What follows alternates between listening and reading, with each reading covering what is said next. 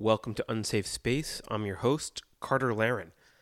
I wanted to give everyone a quick summary of where we are in the Brett Kavanaugh sexual assault allegation saga because, I was preparing for the Senate Judiciary Committee hearings in a few hours from now, Thursday the 27th. So a few hours from now, we'll hear from Dr. Christine Ford and Brett Kavanaugh.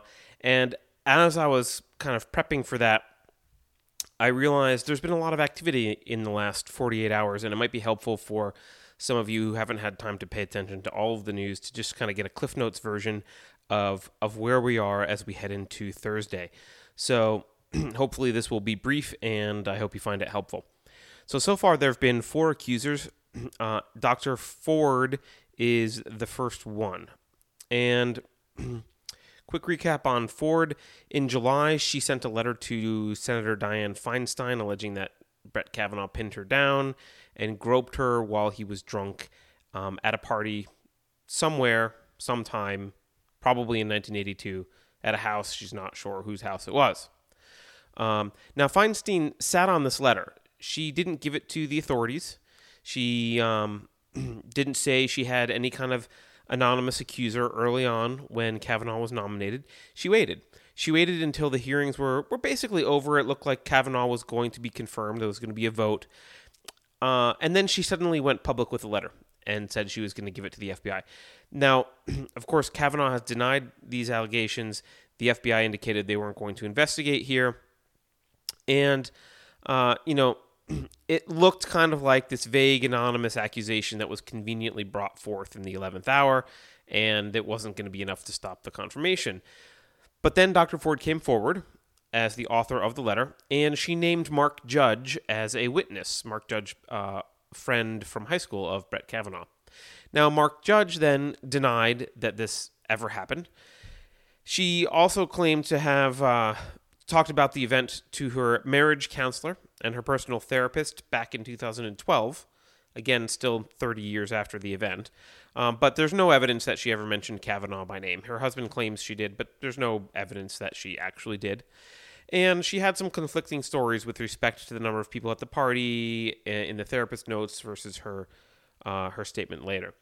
So by this time, the Kavanaugh confirmation vote had been postponed so that the Senate could question Dr. Ford. And about a week went by of, Dr. Ford and her lawyer complaining about the circumstances of the hearing, who would question her, when it would be, where it was. She said she was afraid to fly, so she couldn't come out.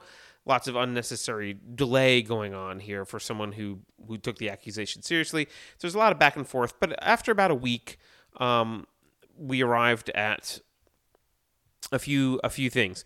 First of all, she obviously will testify in a few hours. But I think we all kind of agree at this point the following things. Kavanaugh probably did drink some in high school, at least some. How much? We don't know.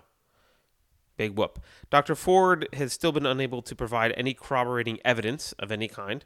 There have been no corroborating witnesses. She actually called out someone named PJ, who she thought could corroborate in addition to Mark Judge. Both of them have denied the allegations and said that the incident never happened.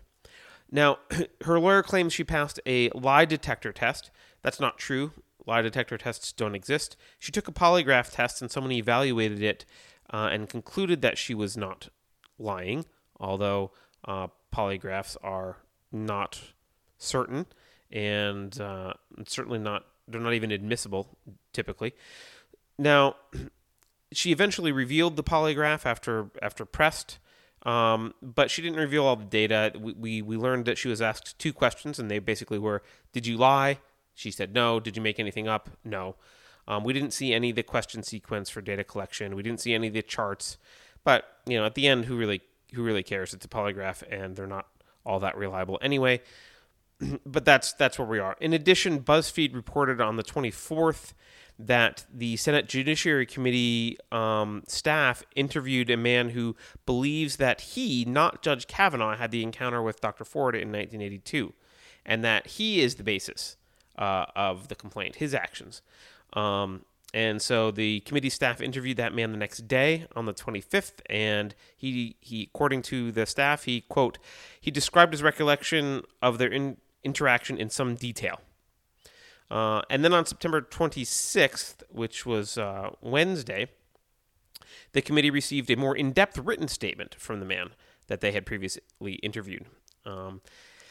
In addition, the committee also spoke with another man who believes that he, not Judge Kavanaugh, had the encounter with Dr. Ford in 1982. That's the basis of the allegation.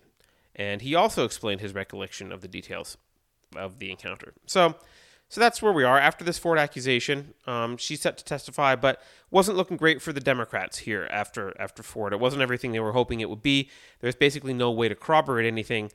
But they did set up a narrative, right?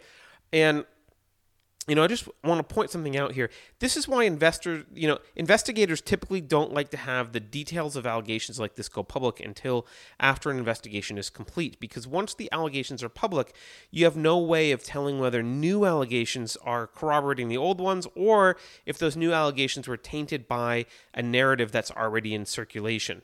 So in other words, if stories are independent and they come in independently and they corroborate one another, that gives them a lot more weight than if the stories are kind of coordinated, if the alleged victims spoke to one another or whatever. And then once a story is public, anyone can fabricate allegations after that corroborate the narrative.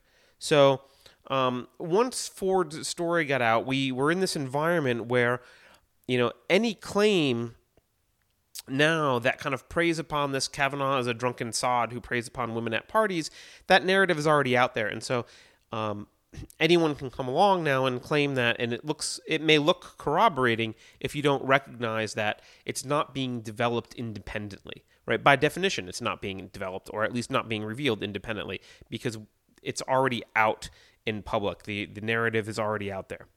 So anyway, the Ford accusations didn't look like they were working super well for the Democrats. And so lo and behold, what happens? Well, another one comes along, Deborah Ramirez. She comes forward to the New Yorker, and she claims that, this is alleged victim number 2. She claims that for 35 years she wasn't sure of the story, but she took 6 days with her lawyer to think about it. And what do you know? Now she can confirm that while she was at a party at Yale and drinking herself, it was definitely Kavanaugh who exposed himself to her and made her touch his penis.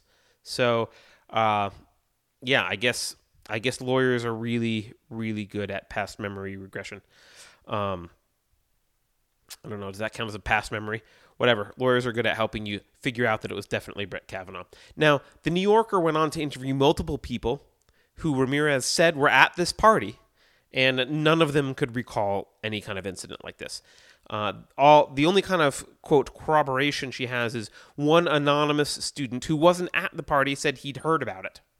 So that's what you got there. So number 2 was kind of a dud. So here we are. I'm recording this the night before the Senate Judiciary Committee hearings are going to begin, where Ford's going to testify. And so far, not a lot's happened here, right? We've got Ford's kind of non-corroborated accusations. We've got Ramirez's kind of totally unsubstantiated and unsubstantiatable accusations, just a ridiculous, if that's a word, accusations. And so we need someone to come to the rescue here. And lo and behold, Michael Avenatti, Stormy Daniels' lawyer, you'll remember him, he announced that a woman had approached him with some much more salacious allegations about Kavanaugh.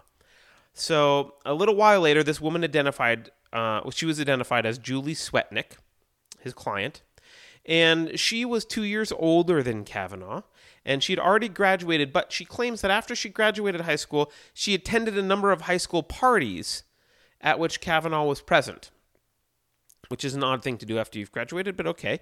And she released a declaration, a sworn declaration, alleging the following things. First, she claims that Brett Kavanaugh and Mark Judge knew each other very well. Okay, fine. Second, she said she'd attended well over 10 house parties and witnessed Kavanaugh and Judge drink excessively and engage in inappropriate behavior, including groping and fondling. She also asserted that Kavanaugh was an aggressive, mean drunk. She said that other unnamed women told her they witnessed similar kind of behavior from Kavanaugh and Judge at parties in Ocean City, Maryland, and she says she actually witnessed this conduct in Ocean City during Beach Week. Now, incidentally, this is kind of interesting that she mentions Beach Week because earlier, prior to this statement, Brett Kavanaugh released his calendar from high school. Why on earth the man has his calendar from high school, I have no idea. But he released his calendar from high school, and there in the scribbles, he's got Beach Week written somewhere. So she may have already seen that calendar before she prepared this statement because the calendar was out there. So lo and behold, Beach Week shows up in her statement. Doesn't mean she's lying, but odd. So then she claims that Mark Judge and Brett Kavanaugh were spiking the punch at house parties with drugs or alcohol to cause girls to lose their inhibitions, and they were targeting particular girls then that they had helped get inebriated.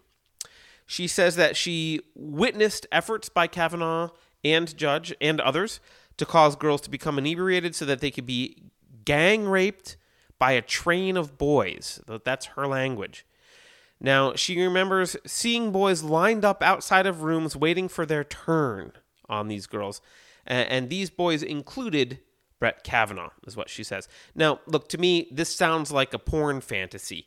Drunken teenage boys don't line up outside of rooms where they're going to go gang rape someone. I don't know. I've never been in a situation like that, but I've seen drunken teenage boys. They don't line up for anything. So it seems an awful lot like she's been watching some really bad porn and has decided to write it down. But, really bad porn, maybe there's some inspirations for it and it comes from somewhere. I don't know. She also says in approximately 1982, she's not sure of the year here because she says approximately 1982, she was gang raped by a train of boys. And she says that Kavanaugh and Judge were present. She doesn't specifically say they raped her, but she says they were present. And she thinks that she was drugged. Or it could have been drunk, but she thinks that she was drugged. And lastly, she says that she knows other witnesses who can attest to the truth of this. She doesn't say what their names are or anything. We haven't heard from any of them. But she says she knows people who can attest to the truth of this. Now, this, you gotta hand it to Michael Avenatti. This is a whopper. This is a really wild story, right? Let's just pause for a moment and notice something about it, assuming it's true. So she's an adult at this point, right? Because she's graduated high school. She's a couple years older. So she's, 19 probably, maybe 20. She knew, by her own admission, she knew that boys were drugging and gang raping girls, high school girls, at parties. And what did she do? Did she go to the police? Now, she says this stuff happened between 80 and 82, and she claims her gang rape happened in 82, which means she spent a year going to these parties before she was raped. So she didn't have trauma she had to deal with, right? She was just watching this happen to other girls. What did she do? Did she go to the police like she should have? No. She did absolutely nothing. She let it happen. This woman, even if she is a victim, she's not a hero. Because if this really happened, she could have stopped the gang rape of plenty of women, according to her. All these girls could have been stopped. The gang rape of these girls could have been stopped, but she just didn't say anything. In fact, not only did she not say anything and let it happen, she kept going to the parties and drinking. So you have to ask yourself, if this is true, what the hell was she thinking? Why would she go to, in her words, more than 10 parties, see this pattern of behavior, see this illegal, despicable activity, see that girls are getting drugged and gang raped, and then continue to go to the parties and drink herself until one day she gets raped. It's asinine, ridiculous, idiotic behavior. It just makes absolutely no sense. I almost hope that this is fabricated for her sake, because, I mean, she would be better off being a liar than being the kind of person that lets this go on for a year and doesn't report it. Anyway, a couple other things that came out. It turns out that Swetnick's previous lawyer, she was involved in a sexual harassment suit years ago, and it turns out that her previous lawyer was Deborah Katz, who incidentally is Dr. Ford's lawyer now. Isn't that a coincidence? What do you know? It's not like there's many lawyers in the world, so I'm sure it's just a total coincidence. But she's not going to be testifying tomorrow, or today, depending on when you're listening to this. She's not going to be testifying on Thursday. But she said she is willing to meet with the FBI and to testify. So this is quite a story. And I think I've seen this on PornHub. Okay, and then finally, we're not done. There's one more accuser. So that was accuser number 3. Accuser number 4 came out also the night before. I mean, just maybe an hour or two ago. And so the story here is Senator Cory Gardner, who is a Republican. He received an anonymous letter claiming that in 1998, now this is 1998, this is much later. All these other stories are back in the early 80s, 82 roughly. All right. In 1998, Kavanaugh was drunk and physically assaulted a woman by pressing her against the wall in an aggressive sexual manner. It's a pretty weak accusation because it's completely anonymous. It's just an anonymous claim about him being drunk and pushing a woman against a wall. So, of all the claims, that one's a pretty weak one. So those are the 4 allegations as of right now. I mean, who knows if things go well for Kavanaugh tomorrow? Maybe we will miraculously find out that he was a pedophile as well. But so this is where we are heading into the scheduled hearing. Kavanaugh and Ford are set to testify. Just my take on this, what makes these accusations suspicious is a quick rundown. First of all, Kavanaugh has had 6 FBI background checks already in his career. Squeaky clean. Second, all of these, other than the most recent completely anonymous accusation, but the other 3 major accusations, they're 35 years old, 36 years old. And they all came out at the very last minute at a suspiciously convenient time for the Democrats. They didn't come out earlier. They didn't come out back in July when we could have said, let's switch our nominee right now. Right? Well before November elections. Right? The Democrats are hoping to push this whole thing past the November elections. That's their goal. Right? So the suspicious timing of this makes these accusations suspicious. There's also no exact times or locations in these, which means if you don't have an exact time or location, it means that no one can demonstrate their innocence. Kavanaugh can never say, I can prove I wasn't there on that day because I was at this other place and here's my evidence. So no exact times or locations make it very difficult to demonstrate innocence.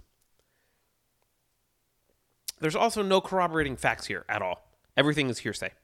Everything is just hearsay. And like I said earlier, these accusations actually aren't independent because Ford's story and the narrative of Kavanaugh in his high school years came out publicly and was talked about a lot before any of these stories came out. Now, in fairness, what would make these accusations credible? What could happen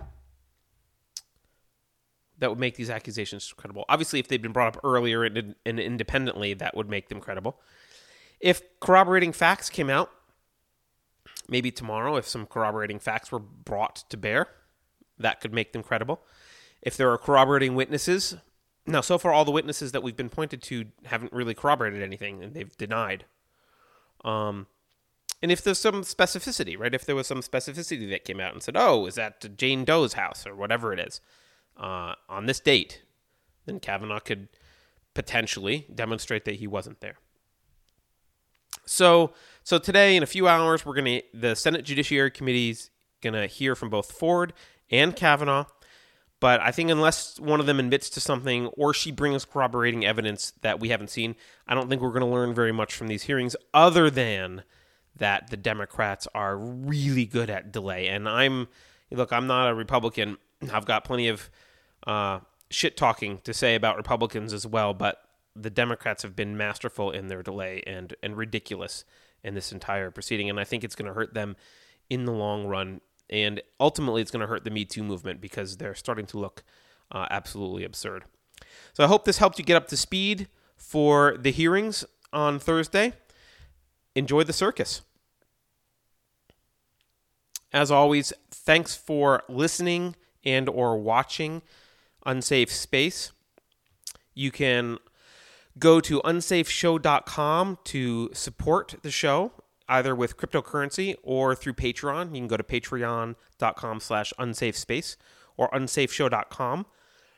You can subscribe to the show at unsafeshow.com.